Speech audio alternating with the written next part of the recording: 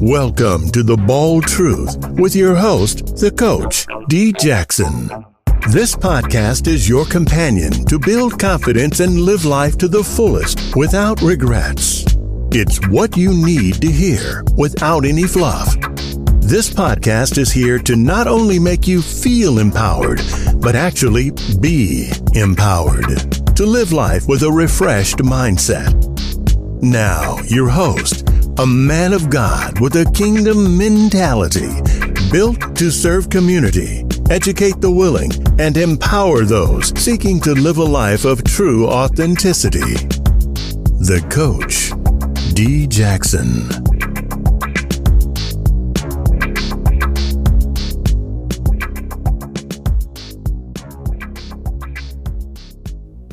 Hey, welcome to the Bald Truth Podcast. I'm your host, D. Jackson, the coach, and I want to thank you for tuning in today. Today, I've got a great show for you all about mentally winning at each stage in your life. My guest today has a story that you need to hear, and it is something that we all need to understand, how your mentality, your daily mentality, can change your life for the better or, of course, for the worse. Your mentality is everything. Hey, what's up, brother? How you doing, man? It's been a minute since I've seen you. Yeah, like I was just saying, we are so overdue. We well done, man. Man, you know, almost burnt. That's how bad it's been. You know, I'm so glad we can connect. Yeah, man, it's good. And the Bald Truth is all about being real. So I just want to hop right into it because at the end of the day, I see you on Facebook. I've always been a fan. You inspire me because the mentality that you have had to come from somewhere. So tell us a little bit about how you develop this grind, hustle, and execution mentality, which of course I'm reading on the pictures you got behind you. Right. Well, just you positioning the question like you just did created a reaction inside of me. Like my eyes started to well up as I started to my life started to flash and remind me not just what I did, but who was a part of who I am today. You know what I'm saying? Yeah. My experience has given me a level of humility that I never thought I would ever be able to walk on this earth with. And I started with my grandma. I was raised old school. Big mama. You know what I'm saying? She wasn't a big mama, but she was a big mama. She was the dungeon master. That's what I'm talking about. Yeah. That's all big mama means. Like she handled everything and everybody. Yeah, right. And it's like, my grandmother took me in when I was 5 years old because, my stepdad, used to beat me. Oh, wow. Back in the day. Oh, yeah. I was raised old school. We get, you get your ass whooped if you out of pocket, period. By my parents and everybody else. Right? Switch, belt, it didn't matter.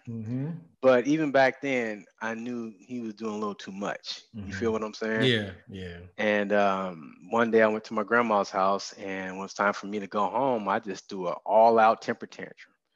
To this day, we call it a Hockey 1 million. That was the name of the temper tantrum back then. Hockey 1 million. You remember Chance Median Double when he spin through the rocks? That was me, right?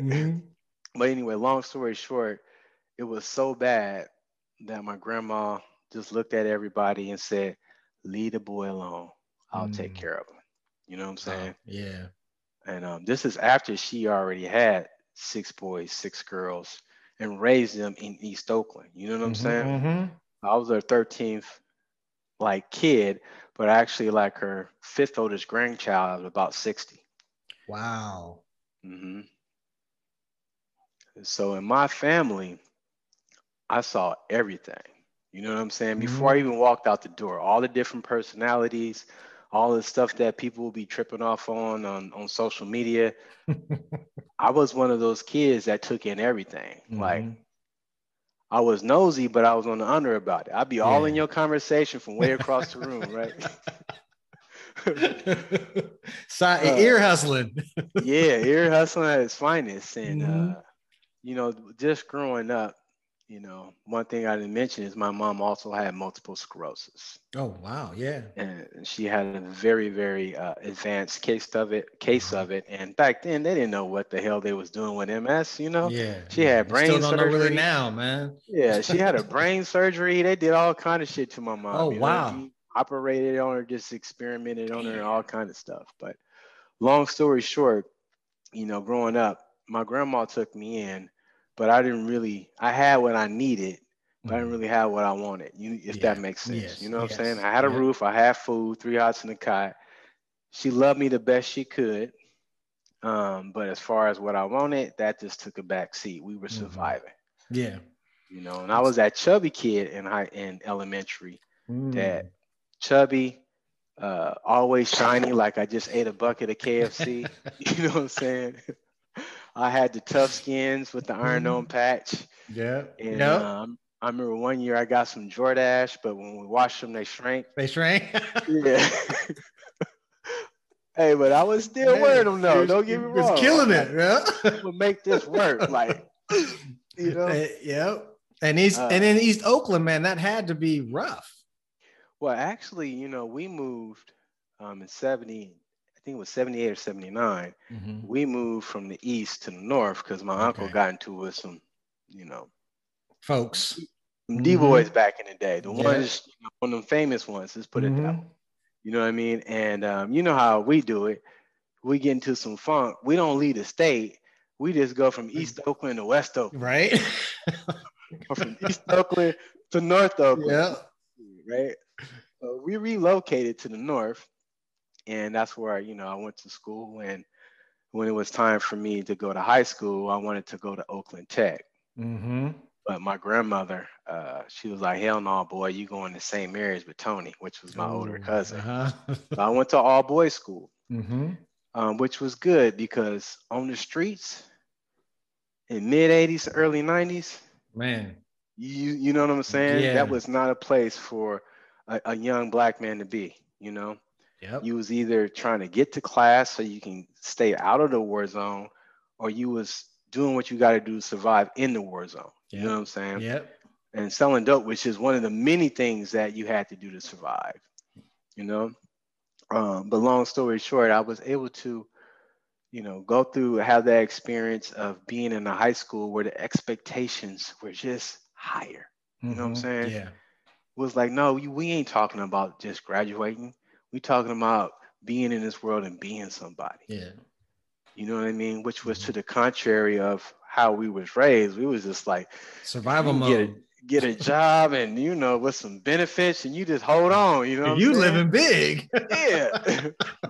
But these people was talking about going to college and like having careers, and some was talking about millionaires, and I'm just like, all my programming was like, if you had a lot of money, you got it by selling dope Yeah. Yeah. or working some kind of twist, or Mm-hmm. Some kind of whether you hustle.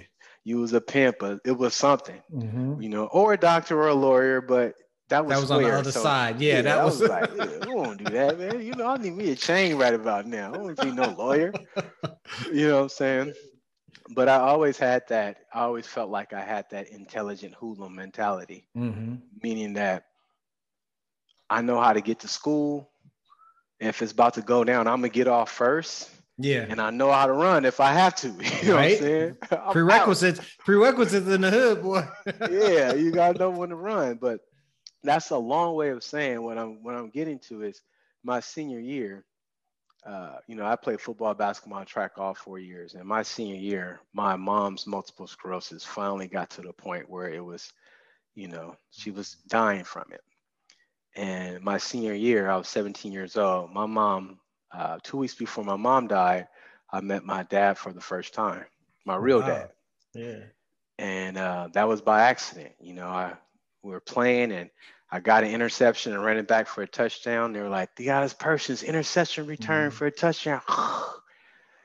And this lady came up to me and she asked me, "Hey, are you Theodis?" I'm like, "Yes." She's like, "Hi, I'm your auntie on your father's side. That's your cousin, our star running back.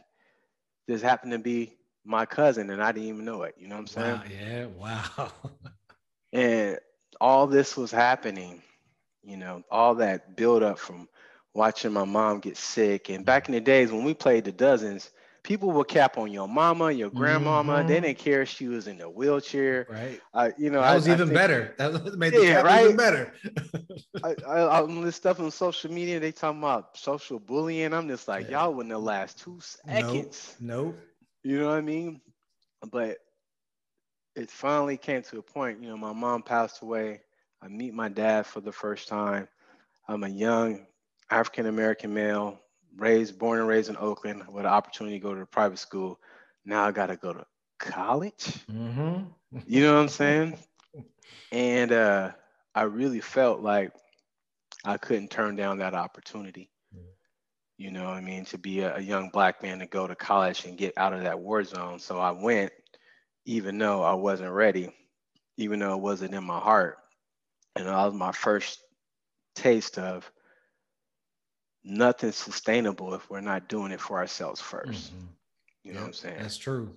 I don't care how good it sounds, or you know what I mean? You can sign on the dotted line, you can pledge, you can do all this stuff. If it ain't in your heart, it's not gonna happen.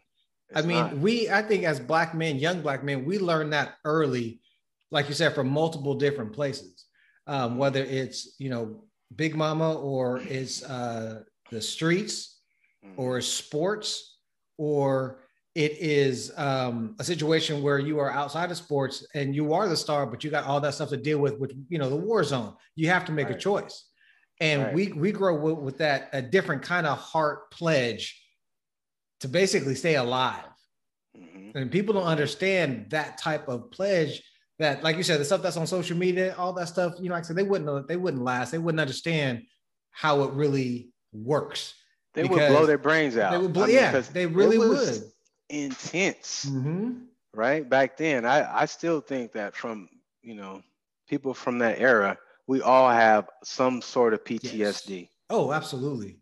Because we saw, man, people see the video. Yeah. No, we smelt the gunpowder. Yeah. We heard we smelt the blood. Yeah, the burnt blood, the overdue that didn't get cleaned up stuff. I mean, it's ingrained in us in a way that at this point we can appreciate that growth, because in the battle, and like, there's not a whole lot we can't handle as black men because of what we went through when we were raised. That's the part people don't see. Right. Well, I think that handling it is that's a loaded concept, because we can stuff it. Yeah.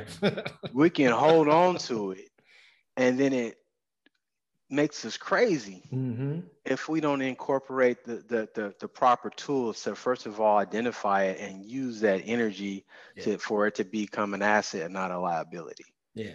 That goes back to that heart statement, that what's in your heart is going to come out if you let it. Right. Because you can get sucked into the game, so to speak, and not really want to be there, but because you feel like you have to be, you make those choices. Right. And I think same thing goes on the other side. Right. And, like I said, I went to college, my heart wasn't in it, and all that stuff. I will not deny that my grandmother and my family, they provided me a solid foundation. Respect your elders. You know what I'm saying? Wasn't no cussing around, bro, folks. No, boy, you gotta earn that.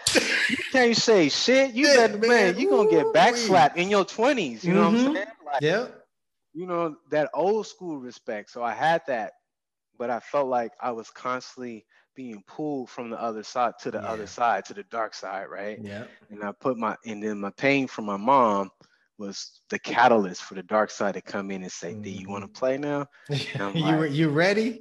Hell yeah. You know what I'm saying? Like, let's do this. Let's do this. I'm gonna do everything taboo. You know what I'm saying? And then when I say taboo, that's when I start, self-medicating and playing around with the drugs, in college. And I dropped out, and I really went to a party, and it didn't end to 10 years later.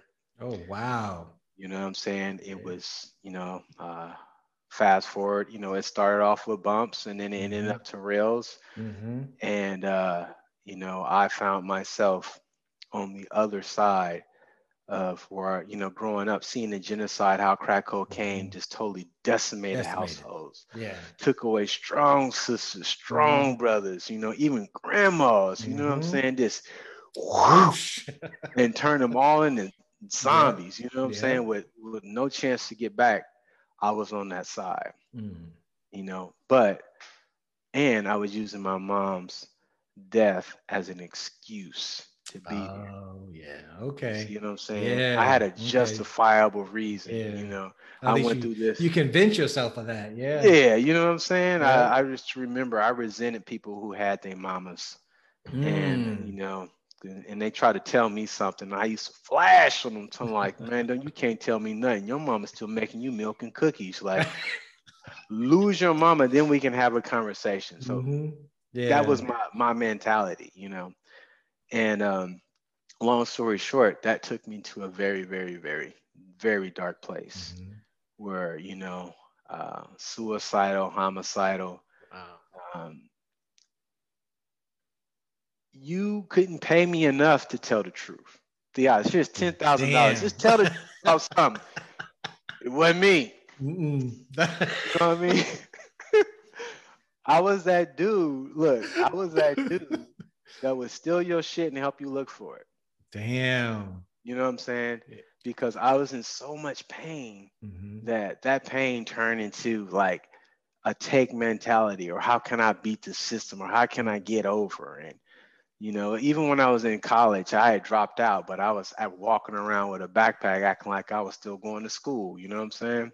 Wow. I'm going on study dates. I'm in the cafe like, "Man, what you doing at the house? Studying for a biology final. I'm taking notes. I'm highlighting the book." That's how far I went with it. You know what I'm saying? I am not Damn, lying. bro. Yeah, you know what I'm saying? So when people say, "Oh, the artist," I'm just like, you have no freaking clue where I came from, Mm-hmm. where I had to crawl from to be where I am, where I'm at today. You know what I'm saying? So Man. So that's not where. not only did that affect you mentally, but of course it affected you emotionally. So how did you? I mean, we kind of get an idea of how you got there mentally just from the loss of your mom, but from an emotional standpoint, how were you dealing with it during that time? What was your emotional state during that time? Well, my emotional state, I still have it. I was a Mm. nuclear reactor, an unstable nuclear reactor. You know what I'm saying? You know, when they get out of the building, when the needle's like, tee, tee, tee, tee, all alarms are going off. Like, you say the wrong thing to the artist, you just don't know what you gonna Wow. get. Then high Wow. school, I had the outlet of football. So, you Yeah, know, yeah. A lot of us did. yeah, we had outlet of Mm-hmm. football. And I remember we actually went to the Coliseum my senior year in high Mm-hmm. school. And I just remember like the next day I couldn't move because every play I was hitting someone through my Mm-hmm. pain. You know what I'm Mm-hmm. saying? Yeah. Oh, yeah. All Oh, this, I know no it well, technique, bro. nothing. This Nothing. Just running through people. Yep. right? Yep. But when I ran out of that outlet, Yeah. I started running through myself. Yeah. No, You I see what had I'm that saying? same pain, man. When I left high school football and I went to college and then I got injured and stopped playing ball, I lost my identity. Mm-hmm. And I fell through some things that, I'm not proud of and doing things that I know I shouldn't have been doing. But that's only because I was trying to find myself, but still keeping up that facade, like you said, still keeping up that everything is okay mentality. Mm-hmm. But Oh, all and then your family. I remember coming home from vacation from Santa Cruz, mm-hmm. and I was sucked up. I was looking real thin and everything. And someone's like, "Yeah, you sure look thin." I was like, "Oh, I'm in Santa Cruz and I'm trying to vegetarian thing." My old school uncle was in the back was like, "Shit, that motherfucker smoking crack." Like, actually, it's like meth. It's shh, not uncle. crack. Like, you know what I mean? Like, but my point is, you know what I mean? People Yeah. know when you're not living right. Yeah. People that But have seen still, it, that have been there, that know that you ain't living right. right. But still in my mind, I'm just fighting that story. And I remember when I finally surrendered and said, "Hey, I need help." When I finally Mm-hmm. decided I wanted to live, Mm. you Oh, know, you was that close to death, huh? well, I was too coward to just pull the trigger and blow my brains out. I'll just be Wow. 100% real with you. But I will put myself in a situation where somebody would do it for me. You know what I'm saying? Like, you don't need to have your ass in that house right now, because you don't know who coming through the door, who's gonna kick it open, and if you lucky, you might get duct taped. You know what I'm saying? Yeah. So, and that's not me. I'm not going to say I'm about that life, but that's where the mentality was where you were, though. Right. So what was the trigger? What was the switch that said no more? It was gradual. You know, back to my grandma. One of the things that I was horrified was seeing me on the other side of some glass or in a casket.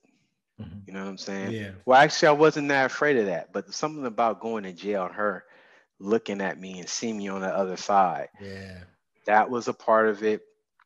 And, you know, I remember 1996 was tough for me because that was the time when all my friends was graduating and getting their BAs. But I was enrolling into my first rehab. You know what I'm saying? So you know, the higher standard, they moving on. It seems like I'm going this way, right? So that was a hard one to swallow. But I knew this is the path that, you know, this is what my path looks like. And I asked for help, and it started the journey of recovery. That didn't fix it. That was just the beginning. Yeah. And I see why so many people say, oh, hell no. It's not for the faint of heart at all. Man. You know, and I'm like 21, and I'm in there with OGs, people that's been there that's their lifestyle. Wow. You know, and but not to get stuck on that. It was like that was the beginning, and that was the beginning of a journey to just continually, you know, discover who a Theodis person's really is, or be that person. You know, I'm meant to be here on this earth. Yeah. But before I even can start that journey, I gotta detox, get my mind right, get my mind clear, stop self-medicating so I can deal with all those feelings that I was running from. You know what I'm saying? So you essentially had the vision of how you wanted to be before you actually took the step to make it work. So you saw yourself clean, champion mentality, doing the things you wanted to do in life, but you were still at that stage of doing drugs and living that crazy lifestyle. And so you basically had to re-engineer that whole process because you had to figure out how to get to that point. Well, that's impressive. Most people don't understand that you have to have that vision before you actually start doing. And do you be in that state of mind? For you to be in that state of mind and still be able to see that is huge. It's huge. Well, once again, I can't take all the credit. The people who raised me to deep down inside believe that I'm here to do something. You know what I'm saying? Yeah. You know, even my friends, I'm just like, they looking at me like, Steve, well, like, you tripping. Like, what? Like, really? Like, you gonna go out like that? It's like, that's not the Thee we know. They called me Anthony in high school, you know? It's like, man, you hear about Thee? He out there bad, man. Like, serious? He's like, yeah. You know, people look at me just disappointed, like not mad at me, but like look just at me and be like, yeah. You know what I'm saying? And that was something that hunted me for a while, but because of how I was raised and because just like I just had this thing inside of me say, hey, we're gonna figure out a way. You know what I'm saying? We're gonna figure out a way. So fast forward, my daughter was born, you know. Me and Tracy, who we're married now. Tracy's been there with me since day one. You know what I'm saying? Wow. When we first met, I wasn't even wearing drawers, you know. It's like, wow, this is a wild animal. Like Captain K.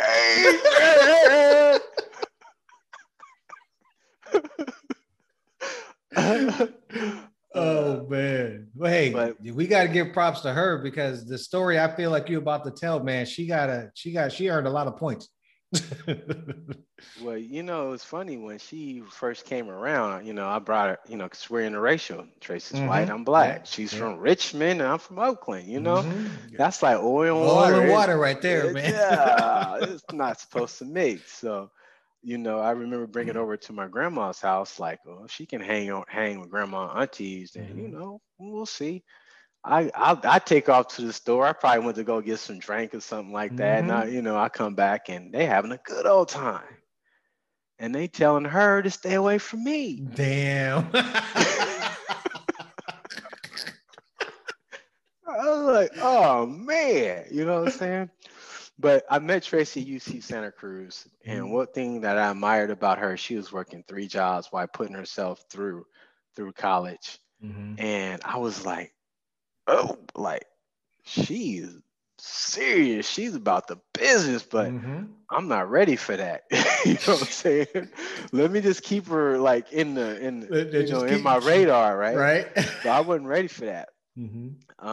But long story short, we ended up getting together and we had our daughter, and that was the first time that I realized the world does not revolve around Theotis. You know what I'm saying? I was like, here's this beautiful, like, I just could tell she was special, you know what I'm saying?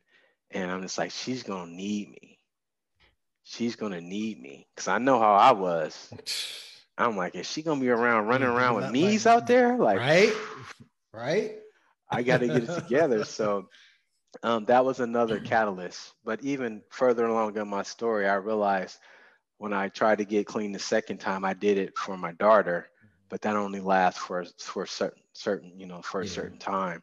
And it really didn't stick until when I was ready to lose, the relationship with Tracy, lose being able to see my daughter, to take care of Theotis, that the real shift, real shift happened when I started doing it for me. When did that happen? How long ago did that happen? I would say that was back in, I would say 2000. Okay. Yeah.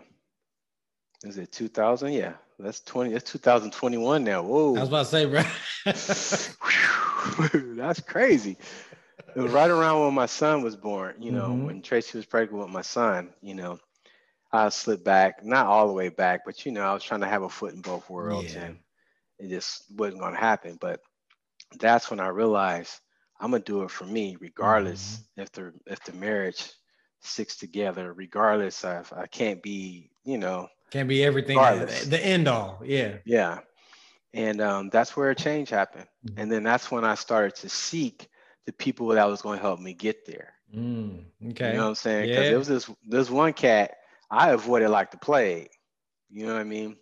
And it's because I had everyone compelled about my story. Why Me was my favorite song. My mama died. I remember father for the first time. I was beat by my stepdad. Like, I had put it to orchestrated this like perfect, like sorry ass story for people to feel sorry for Theotis. Yeah. They felt sorry for me before they was willing to put a foot in my ass. You know what I mean? But this one guy that I was avoiding, I met with him to be my sponsor, and I was like, oh, he too serious. So I went to go somewhere else, right? I'm trying to find a sponsor. And then I met with this other person. I'm like, cool, we talking. And they was like, you know what? I know the perfect person for you. And they gave me his number.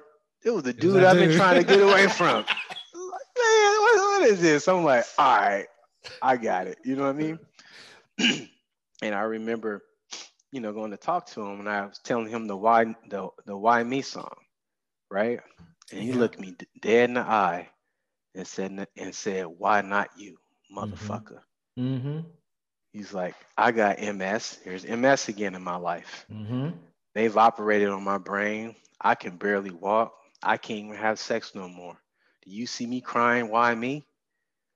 And it just really just slapped me so hard in the face that I started to incorporate, instead of saying why me, why not me? Yeah. How can I turn all this pain into an asset and not a liability? You know what I'm saying? Yeah. And once again, that was just another checkpoint of me evolving to the next checkpoint. Not evolve, I've arrived, but just that process, that trust in the process. It's a step process, but that statement by itself, why me versus why not me? Just that one word changes the whole perspective. And if you can grab a hold of that, of why not me, that's an empowering chemical change that happens in you just by saying that statement. We take responsibility. Exactly. We We take become accountable. responsibility. Yep. We take responsibility. And simultaneously, you know, once again, I had that old school upbringing. I was in the trades, and, you know, I started to, well, I just gravitated. I believe that was what God said, towards those type of personalities that wasn't going to give me no slack. Yeah. You know, because I know Theodis was, you know, on the right side of his fence. He still liked to manipulate things, you know what I'm saying? And so the universe made sure I had the right people that was going to set me straight. Right. I mean, like old school, like, Yeah. you know, Mike Pacini, big old Italian dude, a long ponytail, jailhouse tats, biceps out to here, but could barely read or write, but he could build anything with metal. And he snatched me on up under his wing because he saw every time I went somewhere, I had some pep in my step. I was sweating. You know, if I was sweeping the shop, I had the broom, I had pride. Boom, boom, boom, and that basically set me on the course to learn fast. You know, these are fourth generation sheet metal workers. Yeah. And I was not only holding my own with them, I became a leader amongst them as a minority. Wow. You know, and being able to go to some of the special job sites because I can pass a drug test. You know what I'm saying? The infamous drug test. Yep. You see how it flipped? Yep. And it's like, you know, so when you ask me, how did I get here? I felt like I needed to give you some context. Yeah. Because it wasn't just like I just rolled out of bed and it's like, got serious about changing my life. This has been a journey. You know what I'm saying? And that's amazing that you make that statement because people always see the finished product. People don't know how we got to where we're at and the struggles that we've gone through as young men, as young husbands, as Black men, as, you know, street men, you know, having to go through those and the battles that we had to fight daily. I mean, I remember when I was growing up, man, of course, I had drug dealers and the pimps all hanging out in Old Susoon, and they wouldn't let me, unfortunately, get into the trade because I was so good in sports. They liked watching me play. Right. So if it hadn't have been for them keeping me out the game, who knows where I would have been. And those were those guys that were like, they wouldn't, as soon as I do something or try to, boy, they'd snatch my tail up. Yep. I'd get beat, but I wouldn't get beat up. Yeah, because you got to get back out in the field. Exactly. They would do just enough to be like, nah, I'm cool. Yeah. You know, just because they enjoyed watching me play. But it's those things that people don't know about that we had to go through to have the mindset that we have.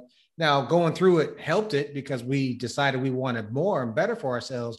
But every day was a struggle. Right. Right. And, you know, every day is a struggle. And then, you know, we have to incorporate the mindset to say, hey, that's just a part of the, you know, that just comes with the package. Yeah. They're saying, why me? Like, man, it's a struggle. Like, yeah, okay. What else? What else? What else is new? And, you know, I got into trades and I turned out, became a journeyman. And as soon as I became a journeyman, I started having that desire to upgrade again. You know what I'm saying? Yeah. And just like Windows, how many times have they upgraded their operating system since right? I mean, almost every couple of years. Right. So as people, we're supposed to do the same thing, right? Yep. If a computer has to do it, we should be doing it. Yeah, like come on now. So, you know, I started hanging out. I went to a men's group. It was a men's group in the Oakland Hills, right? This is after I've been in trades for about 10 years. I was a journeyman. Finally, was a journeyman, was being groomed to be, you know, a foreman or a superintendent. Yeah.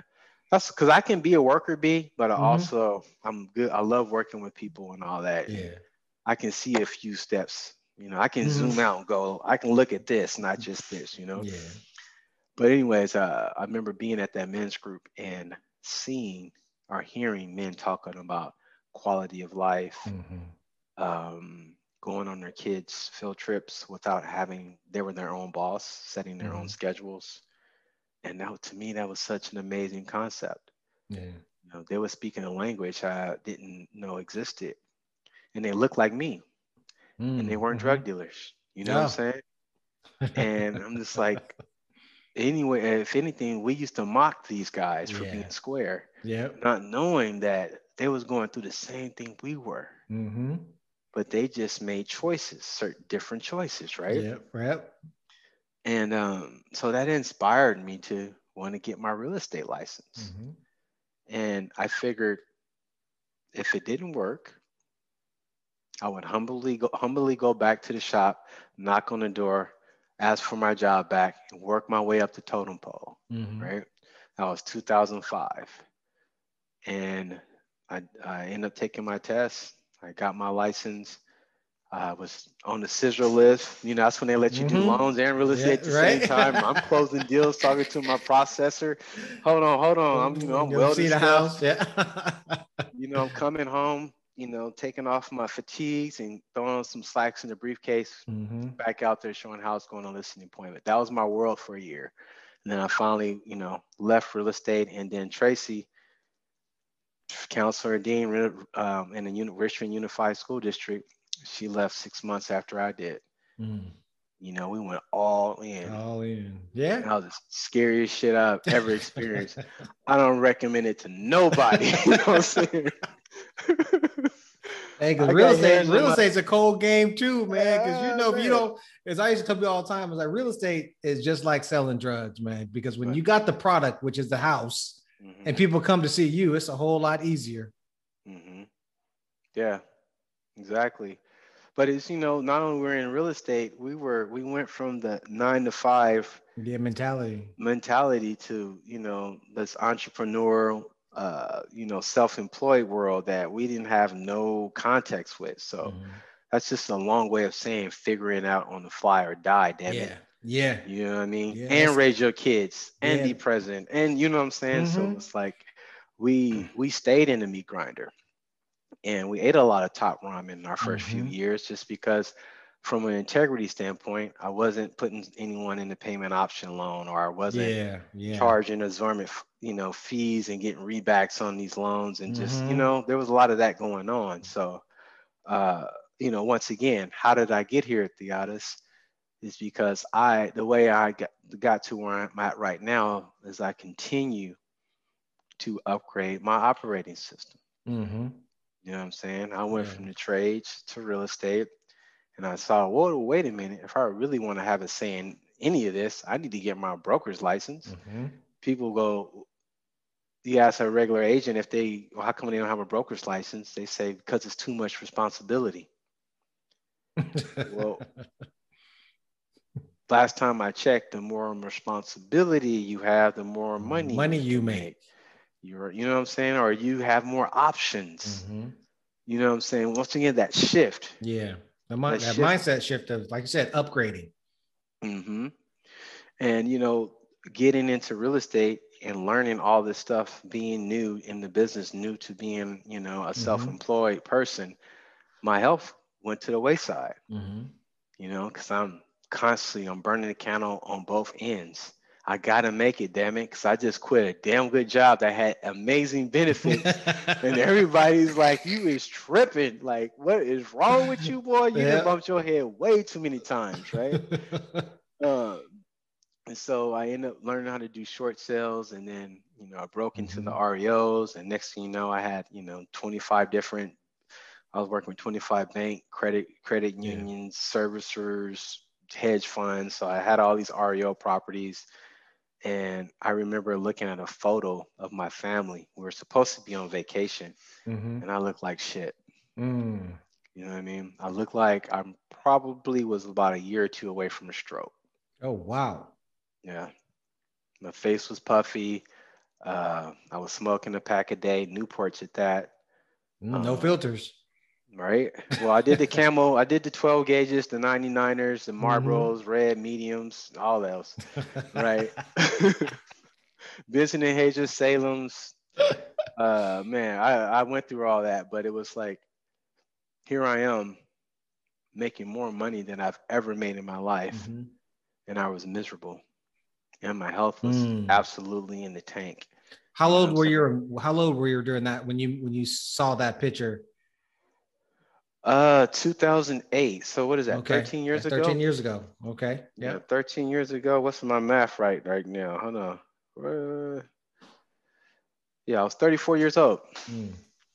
34 years old. After what I just, homelessness, rehab, getting in the trades, changing my profession, killing it, and then like, dude, you about to die. Like the streets should kill you, but this real estate is, you know what I'm saying? Like it was just so many lessons like, wait a minute. They didn't tell me about this piece. Yeah. Well, it's like amazing you said that you were making more money than you ever made and you was miserable. Because people don't realize that money doesn't make you happy, but it gives you a whole lot of happy options. I like that. Yeah, absolutely. Absolutely. And it also makes you more what you already are. Yeah. You know what I'm saying? So if you're an asshole, you'll be a bigger one. Or if you like to give, or if you're afraid of like, if you have a scarcity mentality, you get some money in your pocket, you're going to be like, ooh, like you in a jailhouse and someone trying to get your cornbread or something. You know what I'm saying? It's like you're going to hold on to it and try to like not lose it or not be without it. Yeah. And you start playing not to lose instead of playing to win. But I remember looking at that, and at that time, I'm not going to lie, I was doing Turbo Jam with Tracy. I forgot what her name is. We were doing Turbo Jam, and one day I was doing like some half-ass Tybo moves, and I looked at Tracy. I'm like, what the hell am I doing?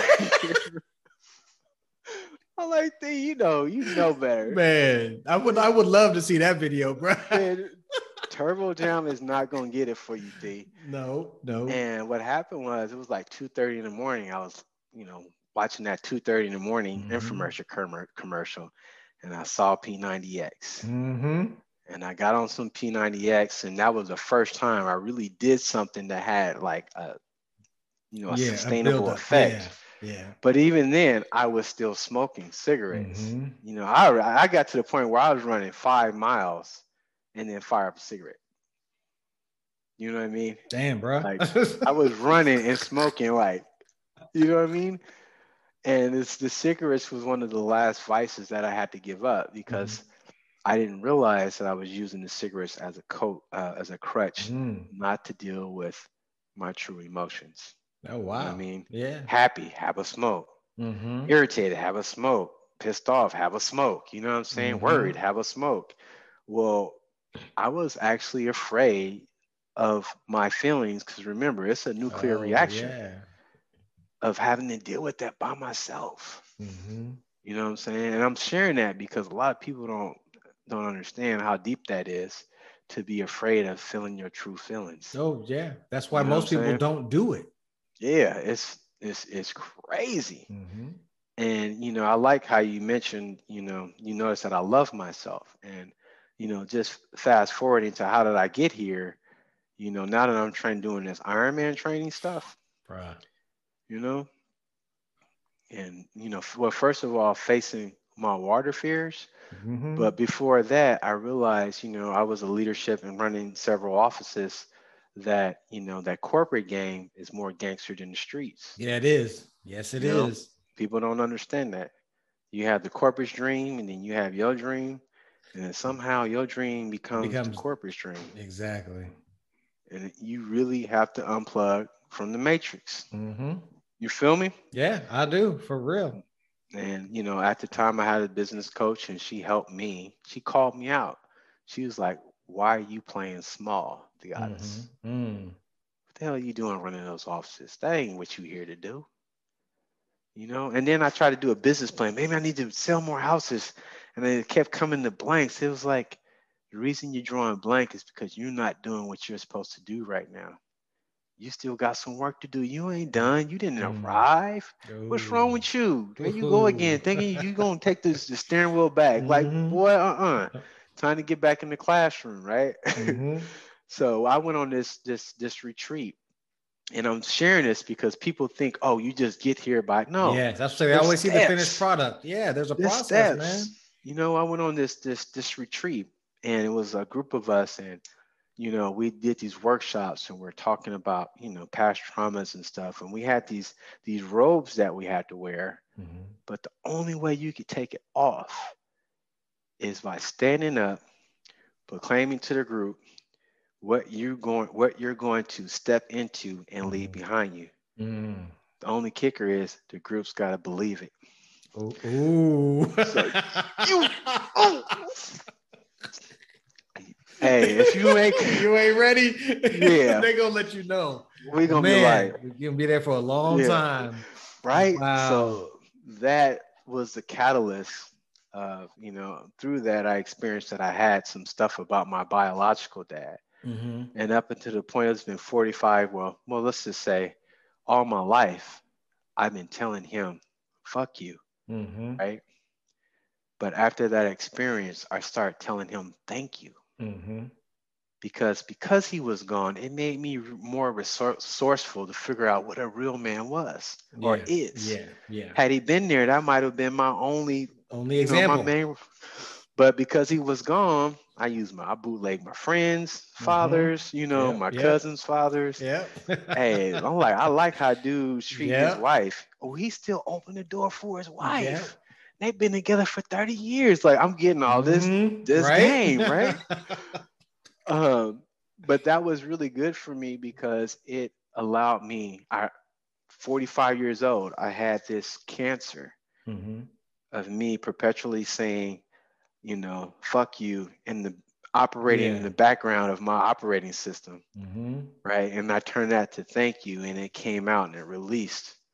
And then I realized, whoa, you got to be careful what you replace that with. You know what I'm saying? I'm laughing because it's deep. It is, man, because, I understand. I mean, I've been there because my dad wasn't in my life and I hated him to the core, man. Being an athlete, he never saw me play. Right. So I was like, man, first chance I get, if I ever see him, I'm going to hit him in his mouth. And then when I had my son, of course, I didn't know what dad was. So at the time, having a son, it's like, well, am I going to repeat the whole same process because I don't know no better? Right. But he called, I called him, we talked. I went out to see him for like 2 weeks. It's the most time I had spent with him in all of my, I think it was like 33, 32 at the time, something like that. We became best friends for 3 years, bro. Took all that anger away, but then he died 3 years later. Oh, wow. So it was like, if I hadn't have done that, to called and tried to mend that fence, like you mended that cancer, it changed me because I released all of that. And then I had so much more space. Like you said, you got to be careful when you get all that energy because it changes to positive stuff. And it's like, whoa, let's go. Yeah. I mean, it's like, you have to be careful and you have to have support with that. Yeah. Because it could go horribly wrong. Yeah. Without guidance and direction. Yeah. I mean, serious. You can lose your mind, Man. Which is kind of what I did when I decided to, face my water fears. And you did lose your mind on that one. I agree with you on that one. Yeah. Because I could always swim. We go to the lake, but I have a life jacket on, or back in the day. Because we don't naturally float. Nah, we don't do that. We'll float like we sink. But with the life jacket on now, I got a little swag. If I fall off the boat, I can get to the boat. I'll be gassed. I mean, absolutely no energy left. Yes. So I said I was gonna learn how to swim. Right. I'm gonna face my water fear and learn how to swim. And the very first day in the pool, I had a panic attack. Start swallowing water. Felt like I was gonna drown. And then I realized all I had to do was stand up. Right. Ooh. That was day one. Man, that's a rough day one, bro. That's a rough day one. Look, and I'm going in there. I'm like, I'm doing all the swim stuff before I jump in. I'm thinking I should have did some cupping, that had the marks Yep. on them. I'm like, I got all this stuff in my head, like I'm about to compete. And I did get it to the other end. I was so tired, but I knew because I have a relationship with one day at a time Mm-hmm. because of my recovery. And the stuff that I've posted on social media is really just to show, hey, y'all, there's no magic. The magic is one day at a time. Mm-hmm.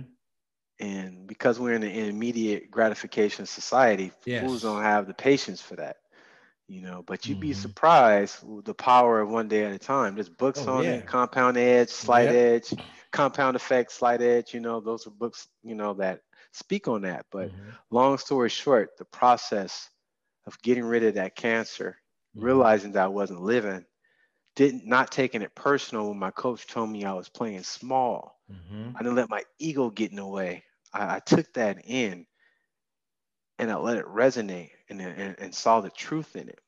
Yeah. So I started to believe like, wow, if I can learn how to swim, what if I can do a triathlon? So I'm a month into it and I'm thinking I'm swimming now. And this guy is like, hey bro, what you doing? I'm like, I'm swimming. He's like, what are you getting ready for? I'm like, a triathlon. He's like, whoa, Oh, like where yeah. at? Santa Cruz. You mean in the ocean? Yeah. He's come here, bro. Come here. Look, I'm month strong now. Remember day one? Yeah. I'm 30 days into it, so I'm like, you like, ugh. ugh. And then he's like, he gave me this. He's like, Ooh. oh, bro, that's not it. But anyways, he showed me some pointers. He introduced me to his swim coach. Turns out he was a triathlete, and I started getting some lessons. And in those lessons, I was able to complete my first triathlon. And that was absolutely amazing, absolutely horrifying, but and also absolutely exhilarating. Mm-hmm. You know what I mean? Because that was another level up of being present in the moment in which each stroke, you know what I'm saying, completing a mile in the ocean, one stroke at a time, cloudy, freezing cold, face numb, getting punched and kicked. Because some people are actually trying to win. You know what I'm saying? I'm trying to finish. They trying to win. I'm just like, no, dude, just fired on me. I'm like, this dude just kicked me. I was like, I was literally getting beat up in the water, right? But after that experience, I'm online, I'm looking, and I came across Odyssey Swim Group, and I see the Alcatraz swim. I remember that when you did that. And you know what, man? I saw it. I saw these people jumping out the boat by Alcatraz. My stomach turned to this big knot. I got a lump in the throat, and my eyes started watering because I knew I had to do it. You know what I'm saying? Yeah. Like, you want to talk that smack about facing your fears. This is what it looks like for you, right? And in doing that, that experience, when I got to land, I broke down in tears. Wow. Because I realized in that moment, I could have lived my whole life thinking that was impossible. You know what I'm saying? Yeah. So it was like, I just did that. What else can I do? Boom. I literally unlocked a cheat code. Yeah. You know what I'm saying? You remember up, down, left, right, AB? Right, AB. You know what I mean? I was like, we all got this cheat code inside of us. We just have to we have to apply the pressure to unlock it. You know, part of that whole unlocking that, you kind of explain that even through tragedy, the mindset is so important. But you, not only that, you have to put yourself in position to be around the right people to support you to get you through it. Right. I mean, God bless Tracy, but when you get through your trainers and through the other people that are doing that are like-minded, it's so important to be around a circle of people that help you level up. Absolutely. How crucial was that in what you went through? It's everything. It doesn't happen. I was just reading the other day, like, we are the five people people we we hang out hang with. around, Yeah. right? And if you want to do something outside of that circle, you can't go to one of those people in Nope. that circle to get Right. there, right? Right. You know? And what that requires, a lot of people think I'm an extrovert. I'm an introvert. Mm-hmm. I'm very uncomfortable. This right here, Yeah. you know, Is I'm able to tap into my passion of telling the truth. So that's what it's about. That's what it's about. Yeah. You know what I'm saying? So I'm not worried about what people will think, but it took me time to get there. Mm-hmm. And people think that, oh, Theodotus, he's training, he's like so disciplined. I'm just like, every day Is a I have battle. a choice, right? Yep. Every freaking day I Mm-hmm. have a choice. And for me, it's not about discipline, it's about creating a habit. Yeah. You know what I People mean? is living the lifestyle that you choose to live. People Hmm. are so on autopilot and on robotic and, like you said, instant gratification mentality that they don't know if they coming or going. So Right. someone like you, they're astonished because you're doing what you want to do and living life and loving yourself and doing the things that you want to do, but they don't realize the work that it took, the years that it took to develop the want and the mentality to have that lifestyle. Right. And when you're training for an Ironman, you get, first of all, never could stand long distance because I couldn't handle being in between my ears with me by myself for that long. I'm just being you 100% real. 100% right, bro. Because I don't, Yeah. me neither. Hey, I'm a sprinter. Let me 9 flat. I'm done. Out. Right. So that's, especially during COVID, all that stuff was going on with the racial tension. Not that it's not there anymore, but you know what I mean? Yeah. It got It was heightened. exposed a little more Yeah. than what it's always been. But there's been hours on the trainer and then hours running. And guess what? I had to learn how to accept all of the others, not just the good stuff, the raggedy stuff. You know what I mean? The stuff that, one thing that makes it hard for me sometimes is I have an amazing memory. I remember everything. Everything. Yep. Oof. Good, bad, the ugly. The stuff I wouldn't wish on my worst enemy, all that stuff, as well as all the, the great stuff too. So that's a lot. A lot of people, well, they put that stuff in the vault and just lock it away, right? Throw it over the boat and let it sink to the bottom, But for me, I learned that that doesn't work for me because that's something waiting to catch me when I'm down, right? Yeah, to snatch me back to what I worked so hard to get away from. Did you have to go through a process of forgiving yourself? Absolutely. Yeah. That is a daily commitment. And the training is, the self-forgiveness, because all that stuff, some of that stuff I had buried, it comes up. You know what I'm saying? And it comes up, and then that's my opportunity to, establish and cultivate a healthier relationship with that. Yeah. And in that process, what it's doing for me is, like I said, I love me, not in a conceited way. Exactly. I love all of me. And that's given me a level of humility that helps me want to understand and support people's process, but not judge their process. Yes. You see, there's a difference. Yes. There's a difference. So I'm just like, you won't ever say, hey, you need to do this. Even if that's what you need to do, I'm just going to share what works for me. I'm not that guy. You can go get a coach to tell you what you need to do, because that's how close I am to that, that self-discovery journey. It's fragile, it's delicate. And right now, people are very, the backbones are being compromised. Yeah, big time. A lot of us forgot how hard we really are. You know what I'm saying?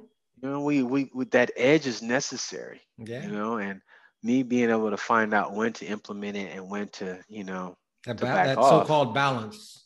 Yeah. So, that was a long-winded way of saying I didn't get here overnight. Right. I haven't figured it out, but my journey is always been about, constant evolution, constantly getting just a little bit better a day at a time. And that's so, I mean, it's amazing. Like I said, just how you've gone through the different episodes of life, but those are all chapters in your life story. Right. That, you know, we, like you said, a lot of people put those chapters and tuck them away and toss them overboard or bury them. They don't realize that those are lessons that are going to help you upgrade your operating system, because you're learning of what sometimes maybe I shouldn't do, or I shouldn't act that way, or I should understand why that happened. Or there are all types of pieces that you can pull out of those things that we have to forgive ourselves for the things that we did. You know, I tell some of my clients at the end, you know, that you have to forgive yourself for things that you did based on the information that you had at that time. Right. See, the information you have now, you would have made a different decision back then. So you had to forgive yourself for those transgressions that you did, so that you can make room to move forward to live the life that you want to live. But it's always a choice. Everything that we do is a choice. What underwear you put on, how you comb your hair, whether you eat breakfast or don't eat breakfast. No, those things are kind of autopilot moves, but we still have to make the choice to do it. And we have that much control, and you have taken that to a whole nother level as an example of how you've lived your life through what you've come through. Because like I said, I admire you in more ways than one, especially with the water, because bruh, I love you enough to let you do the water for me, because I ain't getting in no water swimming from Alcatraz. So I'm gonna live through you with that, because I understand the strength and the power, the discipline, the mindset, the focus, the motivation, the winning mentality that you had to go through. And that's the part I appreciate about your spirit, is that even though I'm not able to do that, I appreciate what it takes to get it done. Right. And that by itself, when people are able to appreciate people for the effort that they put in and why they do it, it changes a relationship. It does. And you know, the water people say, hey, Theodis, good job for conquering your fears. Fears don't work like that. They don't work like that. What it did was it helped me build a coexist with my fears. It allows me to take action even though fears are present. Exactly. When I'm in the water and I go to take, you know, a breath, and a wave crashes on, I get some of that toilet bay water. That panic kicks in. Yeah. Right? You got a few seconds to get it together. Yeah. Right? Where else can you get that experience where you got the pressure turn on you like that? You got to make a decision. Okay, what do I do? I'll start to breathe. You know what I'm saying? You got to get it together. You don't have the luxury to play around with. Maybe right. Take a break. Yeah. No. We're not doing that today. Wow. You know what I'm saying? Yeah. And the other thing that I realized by facing my fears is people think, oh, I'm afraid of this, afraid of that. My water fear helped me realize that fears corrupt other belief systems. Oh, absolutely. You know what I'm saying? So you ever find yourself hesitant on something, or bruh, you know, like I said, me doing video has been a fear for. You look great on video, by the way. Bruh, I don't know what you're tripping off of. Hey, I don't know either. But I tell you what, man, 10 years, I can go 10, 11 years, man. It was, you know, God put on me that I got to do more video because of what I wanted to give as far as what I wanted to share with the coaching stuff, man. And I've been running from that since then. I've done more video in the last 2 weeks than I've done in the last 10 years because I finally accepted that fear. And it stopped me from doing so many things because of being in that spotlight. So I was always kind of in the background doing just enough to make it happen while letting other people take, you know, credit for it, which at the time, because of the fear, it didn't matter. It didn't matter, but I'm sure that started to build up. Joe did. You know what I mean? It started to build up like, hey, D, right? What's up? We gotta do something with this, right? Yeah, so, and you know, in even that experience, you know, you always hear me say, "Hey, I ain't figured it out." Yeah, no. You know what I'm saying? My ego, I have a healthier relationship with my ego too, because it's like sometimes it's just not invited. Yeah, we're not doing that today. Yeah, you know what I'm saying? Once you get over here, and then it allows me to be vulnerable when necessary. Yeah. Because that's something that's, as young as Black men that, we don't that's do enough of. yeah, or it's a sign of weakness. Yeah. Well, that's what But we were taught. Yeah, but I understand now that that's actually a sign of strength. Yes. Because me being vulnerable, now when I think about all the fights I had when I was a kid, I had a tear in my eye. So you was about to get some. Right. You know what I mean? Whether you was a bully or not, whether you whooped me or not, you was going to get some. So it just reminds me that, hey, it's okay to, as a man to cry and be vulnerable. Not sappy with it, but if it's something passionate, it's I look, crying is not like, it's energy. Mm-hmm.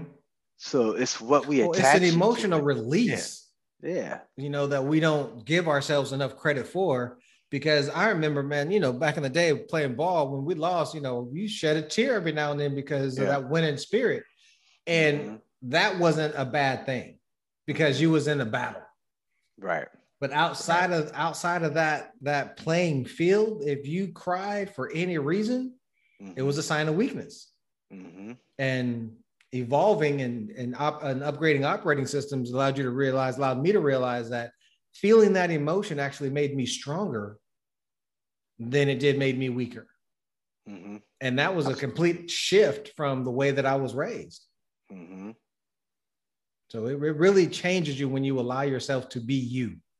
Mm-hmm. When you try to get in touch with you and you sit in that space of just you and you have those battles back and forth, you got to make a choice on which one gonna come out the closet.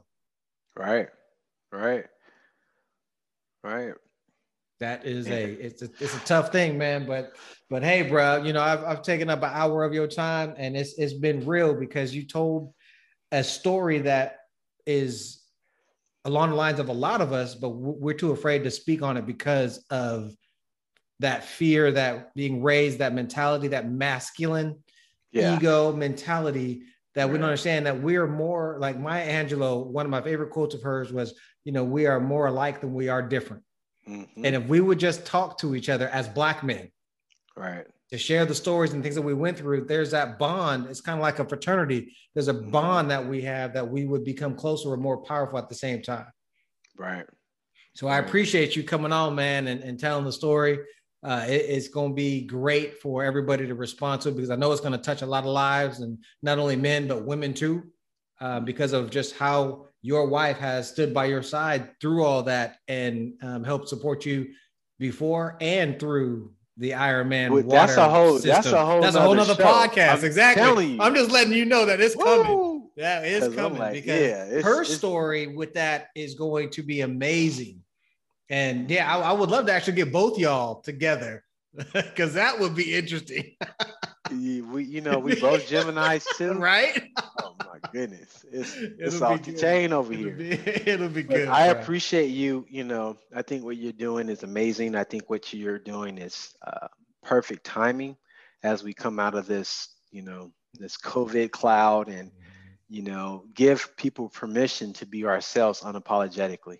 Yes. You know what I'm saying? Yeah. Let's just be us. Let's see who the real people is out there, right? And like you said, I believe that will bring us closer rather than separate us. Yeah. But it is, I think what you're doing is a part of the healing process. It will allow us to be able to come together and support each other in healing those old wounds, so that we still got some time. Right? Just do a little something. So let's get rid of this baggage so we go out here and handle our business. So I appreciate you, my man. Hey, man, I appreciate it, man. Thank you so much. Give Tracy some love for me. You guys have a good rest of the day, and we'll chat soon, man. All right, talk to you later. All right, bro. Woo! Thanks for listening. This has been The Bald Truth with your host, the Coach, D. Jackson. This podcast is your companion to build confidence and live life to the fullest without regrets. It's what you need to hear without any fluff. So if you haven't subscribed to the show, do it right now. That way, you're the first to hear new episodes packed with more tips and tools for your mindset to not only make you feel empowered, but actually be empowered to live life with a refreshed mindset. And if you can't wait until the next episode, catch up with us on Instagram at DJ the Coach and join the conversation in our Facebook group, Elevate Your Life.